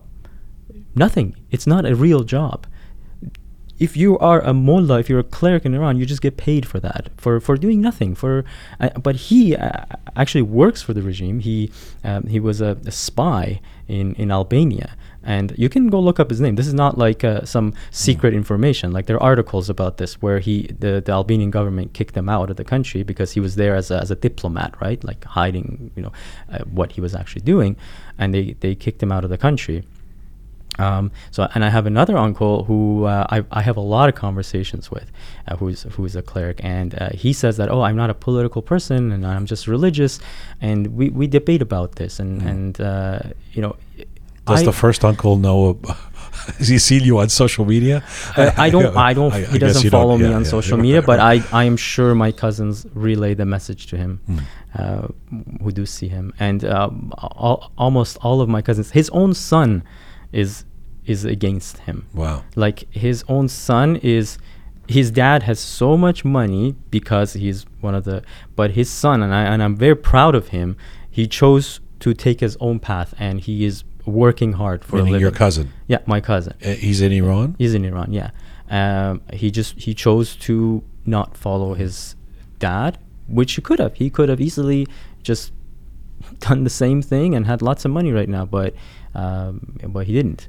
So within these families, like, that's what a lot of people maybe on the outside don't realize. Even within these regime insiders and agents of the regime, there are Khamenei's family, Khamenei's own sister and niece, right? Yeah. So that's a very important point as well. What do you believe that there can be, knowing these members of your family, what do you believe happens after this revolution, honestly, that we're all hoping for? You can mark my word. When the Islamic Republic regime falls, a lot of people who are supposedly on the side of the regime will quickly switch sides, because they're only doing this for their own self-interest. They're only doing it because they benefit. It's not religious fidelity. No. Even among religious people, people really overestimate how much actual ideological true support Khamenei actually has. It's not that much. A lot of the people who are even out on the streets beating and killing people, they are doing it for the money. They're doing it for the benefits that they get. And I know it sounds awful, but this is what's going to happen. The same thing happened when other dictatorships collapsed throughout history, where people who were fighting for them come out and said, no, we didn't, like, we were forced to, or we didn't want to, or some of them will just quickly change themselves, whether it be their names or whatever. The ones who are higher up, they'll run away to go to another country, whatever the case may be. I'm just saying that you're going to see so much of this, because so many of them know that they're wrong. So many of them know how horrible this regime is, but they're only after their own self-interest. And the same thing will happen with a lot of these regime apologists who live in North America. The way they push the narrative and the way they talk about it is so that when the regime falls, they can just be like, no, we were trying to help the people. Our only intention was to find a way to stop war, and they'll have their way of changing what they've been saying throughout the past decade or so. Like, a final question, from your perspective as somebody who's following this stuff, interacting with so many people around the world, and posting a lot about what's going on in Iran, and has family there who are involved in different ways. Where do you feel like we're at, Bahadur? I mean, there's these 3 days of strikes that have just happened. Depending on which conversation you have with who on what day, somebody will try to convince you that this thing is dead, nobody's out in the streets, nothing's going to happen, or somebody will say the revolution is imminent, hold on, next week they're all going to Venezuela. So where do you believe things are at? Well, I'm a very optimistic person generally, right? But I also have to be honest about things. Like, I don't like to overhype and get excited about something here and there, but I'm optimistic. And what I see, I always see the positive in everything. These strikes, they show the incredible unity of the people. They show that the people are far, far more united and far their numbers are much higher than anybody who wants to side with the regime, right? But we are dealing with a brutal dictatorship that will. Can I just ask? Do they show that? Because I mean, do the strikes actually show that? I don't know the numbers of stores that closed, or do they show that the majority is? Of course, yeah, absolutely. All throughout the country, people were united about this. A lot of people risked, having their shops and businesses attacked by the regime, and they still did it. They still went for it. So you definitely can see the unity between different people from different walks of life, different backgrounds, whether they're wealthy or they're not, whether they're religious or they're secular, whatever ethnic group they belong to, religious minorities, all of that, right? So you definitely can see the unity. You definitely can sense that too with their actions, right? But it's hard for anybody to really predict what's going to happen. Like that, the regime will fall, but when and how and what's going to really be the big trigger point, those are things that nobody can predict. No.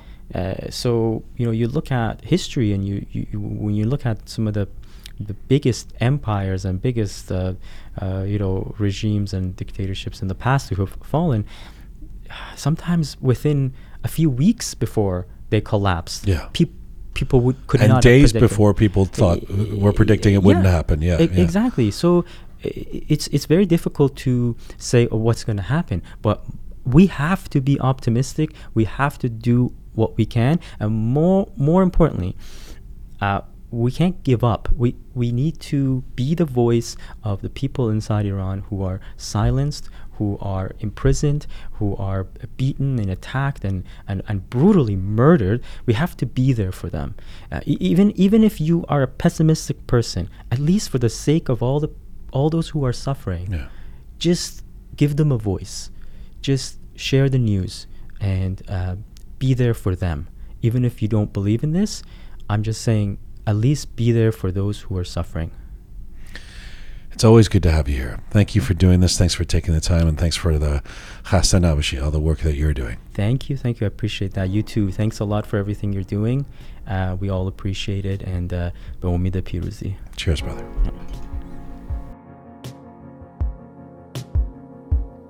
This dream I'm dreaming, won't you wake me up tonight? 'Cause this life I'm living doesn't really feel like mine. This strange dream I'm dreaming, if it ain't wrong, it don't feel right. Never thought you were leaving. I never thought I'd have to start again. This is Rook, episode 222, The Uprising.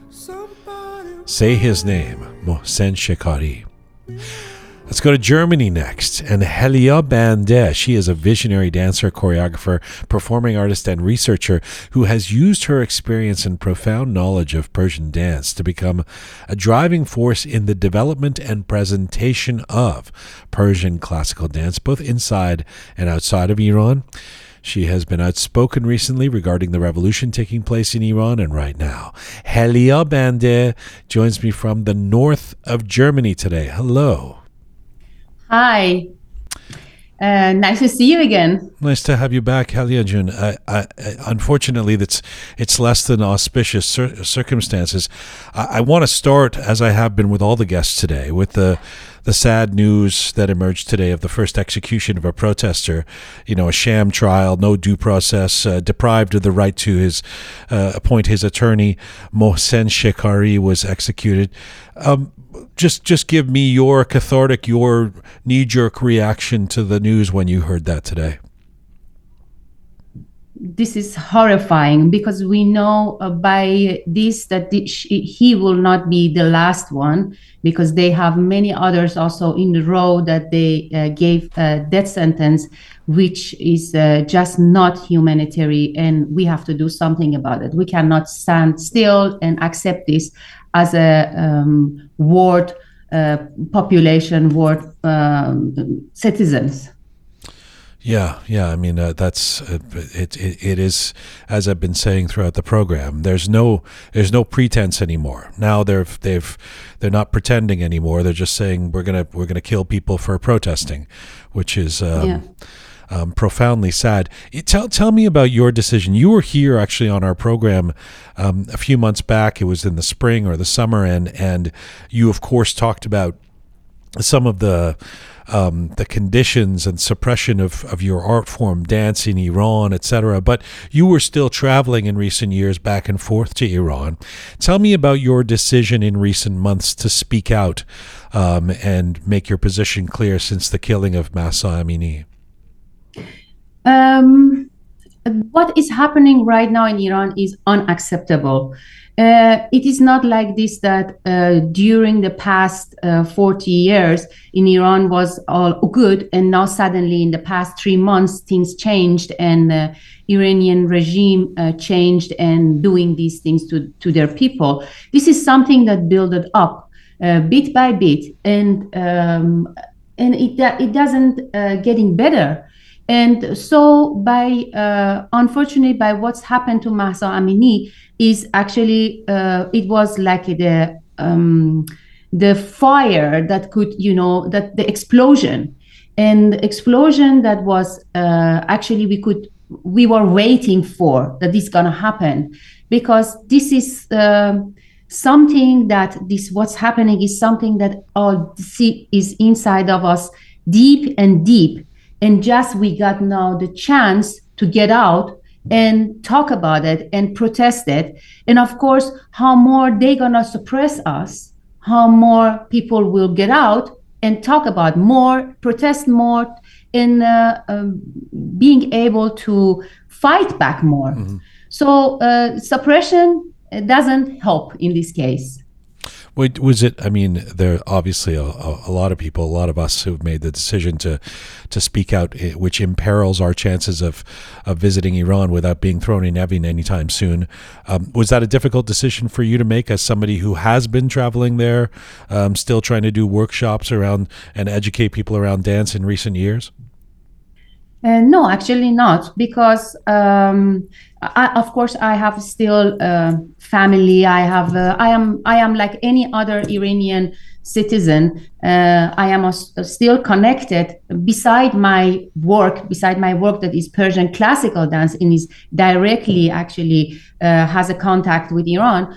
I am also connected with Iran, but the point is, it's impossible to hold your back, and it's possible to not saying anything.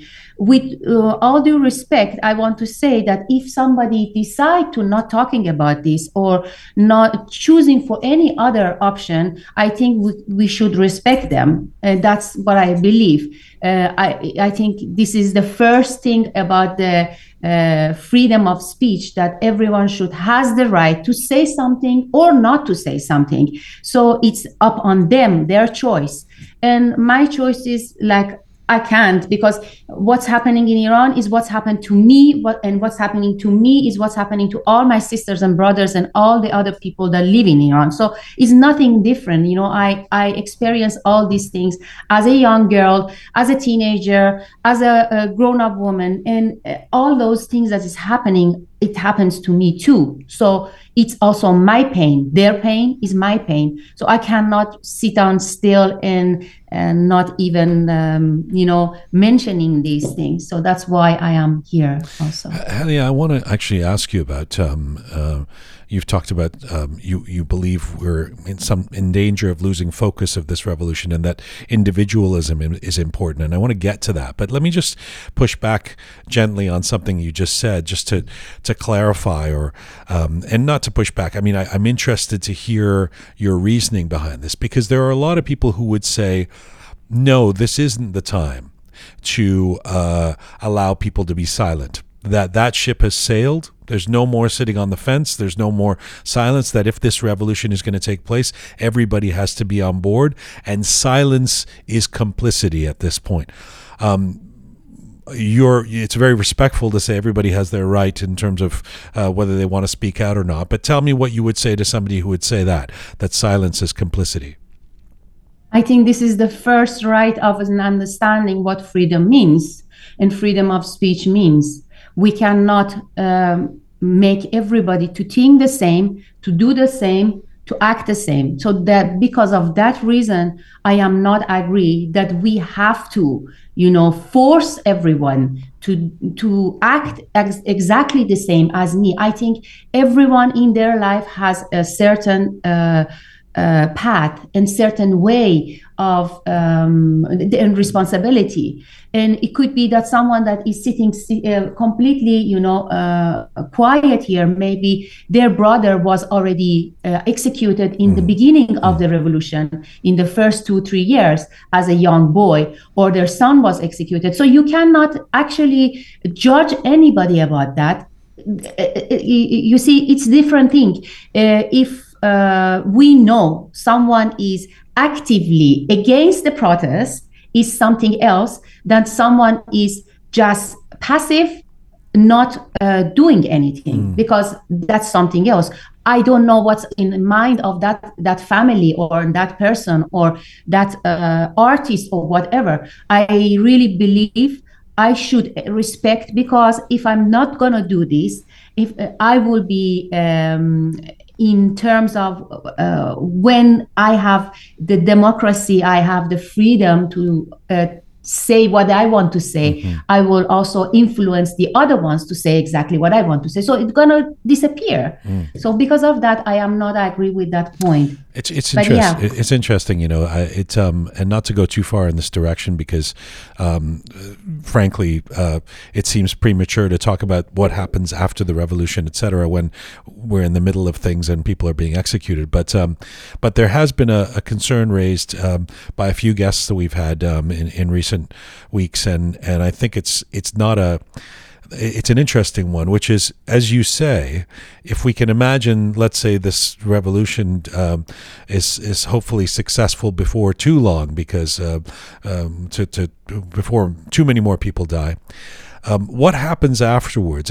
No one has any qualms about the idea that the Ayatollahs or the people in charge of the regime should be held to account. Hopefully there'll be some sort of accountability, whether it's trials or prosecution or whatever it is. But what happens to the person who's in a village somewhere in Iran, or one of the cities for that matter, who's quietly been going about their business, but actually has been supportive of this regime in general? After the revolution, what do you do with them? Do you say, you're not part of society, or we're gonna put you in jail, or what? And I think it speaks to your point, which is, if you want freedom of expression, then you have to allow people in the society that you're not going to agree with as well, right? Yes, but till certain point. You see, if we will have let's say an imaginary situation, after that we had our revolution done and we managed to, choose for another government. First of all, in my opinion, it should be another government that the religion will be playing a role. So it should be secularism. So separation of church and state. Yeah. Church and state, exactly. If we have that situation and we're gonna choose for that, hopefully, that's my wish, we're going to choose for that, then we have to, of course, check and see, putting our rules, again, our the main institutional rules, and look at that not from the Islamic point of view, but from democratic point of view, and see what do we want to do with every person, how many rights they have. We cannot, of course, if there is someone in a village of Iran or anywhere else, because they don't have any political view, they just want to live, because we have so many people in Iran that they want just to live, live their life. It's not about this regime or another regime. They are not happy, or maybe they are happy because they can earn a little bit more money or less money. So it's not about that point. The point is that I think we cannot do anything against those people. They are just the population of Iran. The point is that the majority of Iran will decide to have a democratic country, and by that making the rules, and those people should be able to live also with me, that I am against this regime. But what we should do with those that they are in the government, I don't know. I am not the person that I can talk about those things, because I am not. Yeah. Whatever happens, we want accountability at some point. That's the idea. Exactly. So let me segue into this. The prime reason for having you on, I think it's a very interesting word. Like, it's a profound word that you're using, which is individualism, and you've said you were concerned that we're in danger, or that there's a possibility that there's a loss of focus for this revolution, especially in the diaspora, and that this should be about individualism. Tell me what you mean by individualism. You see, this I really believe that this revolution and all these protests that is going on is not about any religion or any ideology. It's about individualism. People in Iran wants to have individualism. Why? Because individualism means freedom. Freedom means having choices. If you don't have any choice, you don't have any freedom. If you don't have any freedom, there is no individualism in the persons. So they cannot choose who they want to be, what they want to do, how they want to act, what they want to wear, how they want to talk, or anything else. So to be able to having that, this is why Iranians are fighting for. They are not fighting for to be more dependent to USA or independent from China or US or Russia or whatever. They want to be able to finally be themselves as they want to be. If they want to wear anything that they like to wear, that they will be able to wear it. If they want to sing, be able to sing. If they want to be, be religious and putting a scarf on, being able to putting a scarf on. So and what I am a bit actually worried in the past, time, is that maybe the focus is we are losing the focus on actually where it should be, because we should not forget what the Iranians wants in Iran. Iranians wants in Iran equal rights, and that equal rights, that is your right from birth.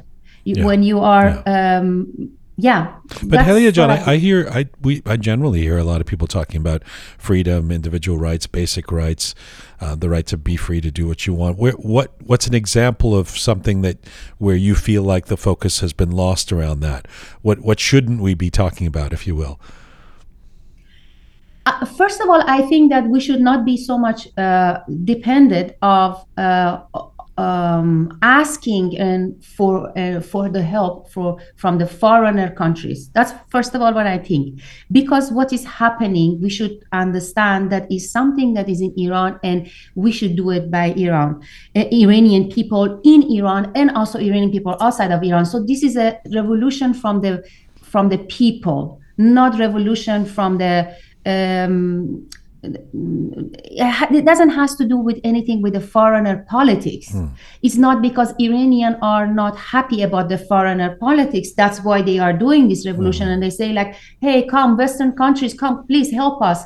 Because the one thing that I certainly know for sure is that it's an amazing opportunity to as a human being to be born in this world.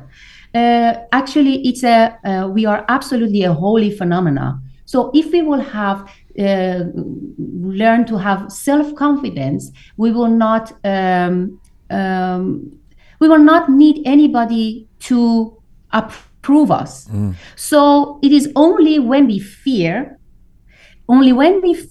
not being able to manage ourselves, then we will desire to have confirmation from the greater power, and within accept being ruled by it. So I think this is something that we have to understand, that we have to do it and not anybody, because there is nobody that wants to help us, not because there is nobody, because all the governments actually, they are searching for their own, how do you say it? They want to gain also something in this politics. When we are talking about the government politics, they want to gain something about it. Yeah. I hear you, and I think it's actually a really, really great point. Although I would say, I put a little asterisk on it to say, sometimes when we're talking about the West, Western powers, international community, or whoever helping, what we mean by that is stop dealing with the regime, stop helping the regime, stop saving the murderers. You know, that's what we're actually saying, not come and ride on a white horse and fix this for us. That's true. But the point is that when they are putting sanctions on Iran, they are not putting sanctions on the people of the government, because people of the government, they get their medicine. People of the government, they have the health caring and health insurance and health, everything that has to do with the health. The people of the government, they get the visa to be able to travel. But they are the people that are in Iran that they don't have the medicine. When they want to go to a hospital, they don't find them simple things as a medicine to, be treated. So when you're putting these sanctions on Iran, you are not putting sanctions on the government of Iran. You are putting sanctions on the people of Iran, and that's something that I am not agree on. I mean, I am agree that they should stop dealing. They should not let the Iranian government people come to Canada, for example, and invest there and building out their businesses. Yes, of course, I am against that 100%. But I think, and we should talk about that. But what I think also that we should ask from the NGOs or the organizations like the Human Rights Organization, UNICEF, all these humanitarian rights organizations, that they have to help us, because I don't believe in the governments. That's the point. But I believe, we hope, we want to be positive and believe in that those kind of organization maybe will help us. Right. I hear you. We'll probably have to agree to disagree on the sanctions issue, because I'm in the camp of believing that we should isolate Iran any way we can at this point. And I think there's a lot of people in Iran, those who are closing their shops, who might feel the same way too at this point. But I hear you. Let me ask you just a final question. As someone, it's such an interesting position that you're in, because especially as someone who's known in the diaspora, your job, what you do, and in fact what you explore and teach, is one of the very things that you can't even do inside Iran. So I always feel like for the creative class, there's an extra kind of heartbreak when you look at contemporary Iran, because it's not just disagreeing with what goes on there or feeling like you want basic rights there. It's that you don't even have the choice to go there and actually exercise your craft of being a dancer. What would it mean to you for there to be change in Iran, and would it mean that you would move back? Oh, definitely. I mean, my biggest wish is that I would be able to perform on Iranian stage. That's what my biggest wish is, and not only for a separated audience, only for women, but also for a mixed audience, men and women.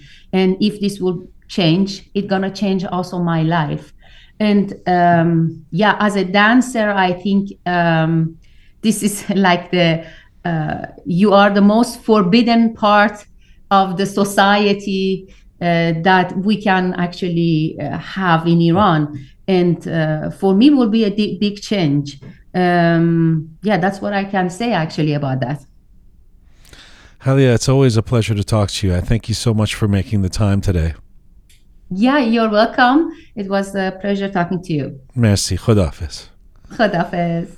That's Halia Bandeh in the north of Germany. This is Full Time for Rook for today. Thank you so much for listening. And thanks to the amazing team who put this show together, Sabi Rohan, talented Anhita, Parisa, Pega, Mehdad, and Shaya. Thank you to all of you out there supporting us and sharing our content. Please subscribe if you haven't done so already. You can subscribe on any of our platforms or all of them. Find me on Instagram at Jian Ghomeshi.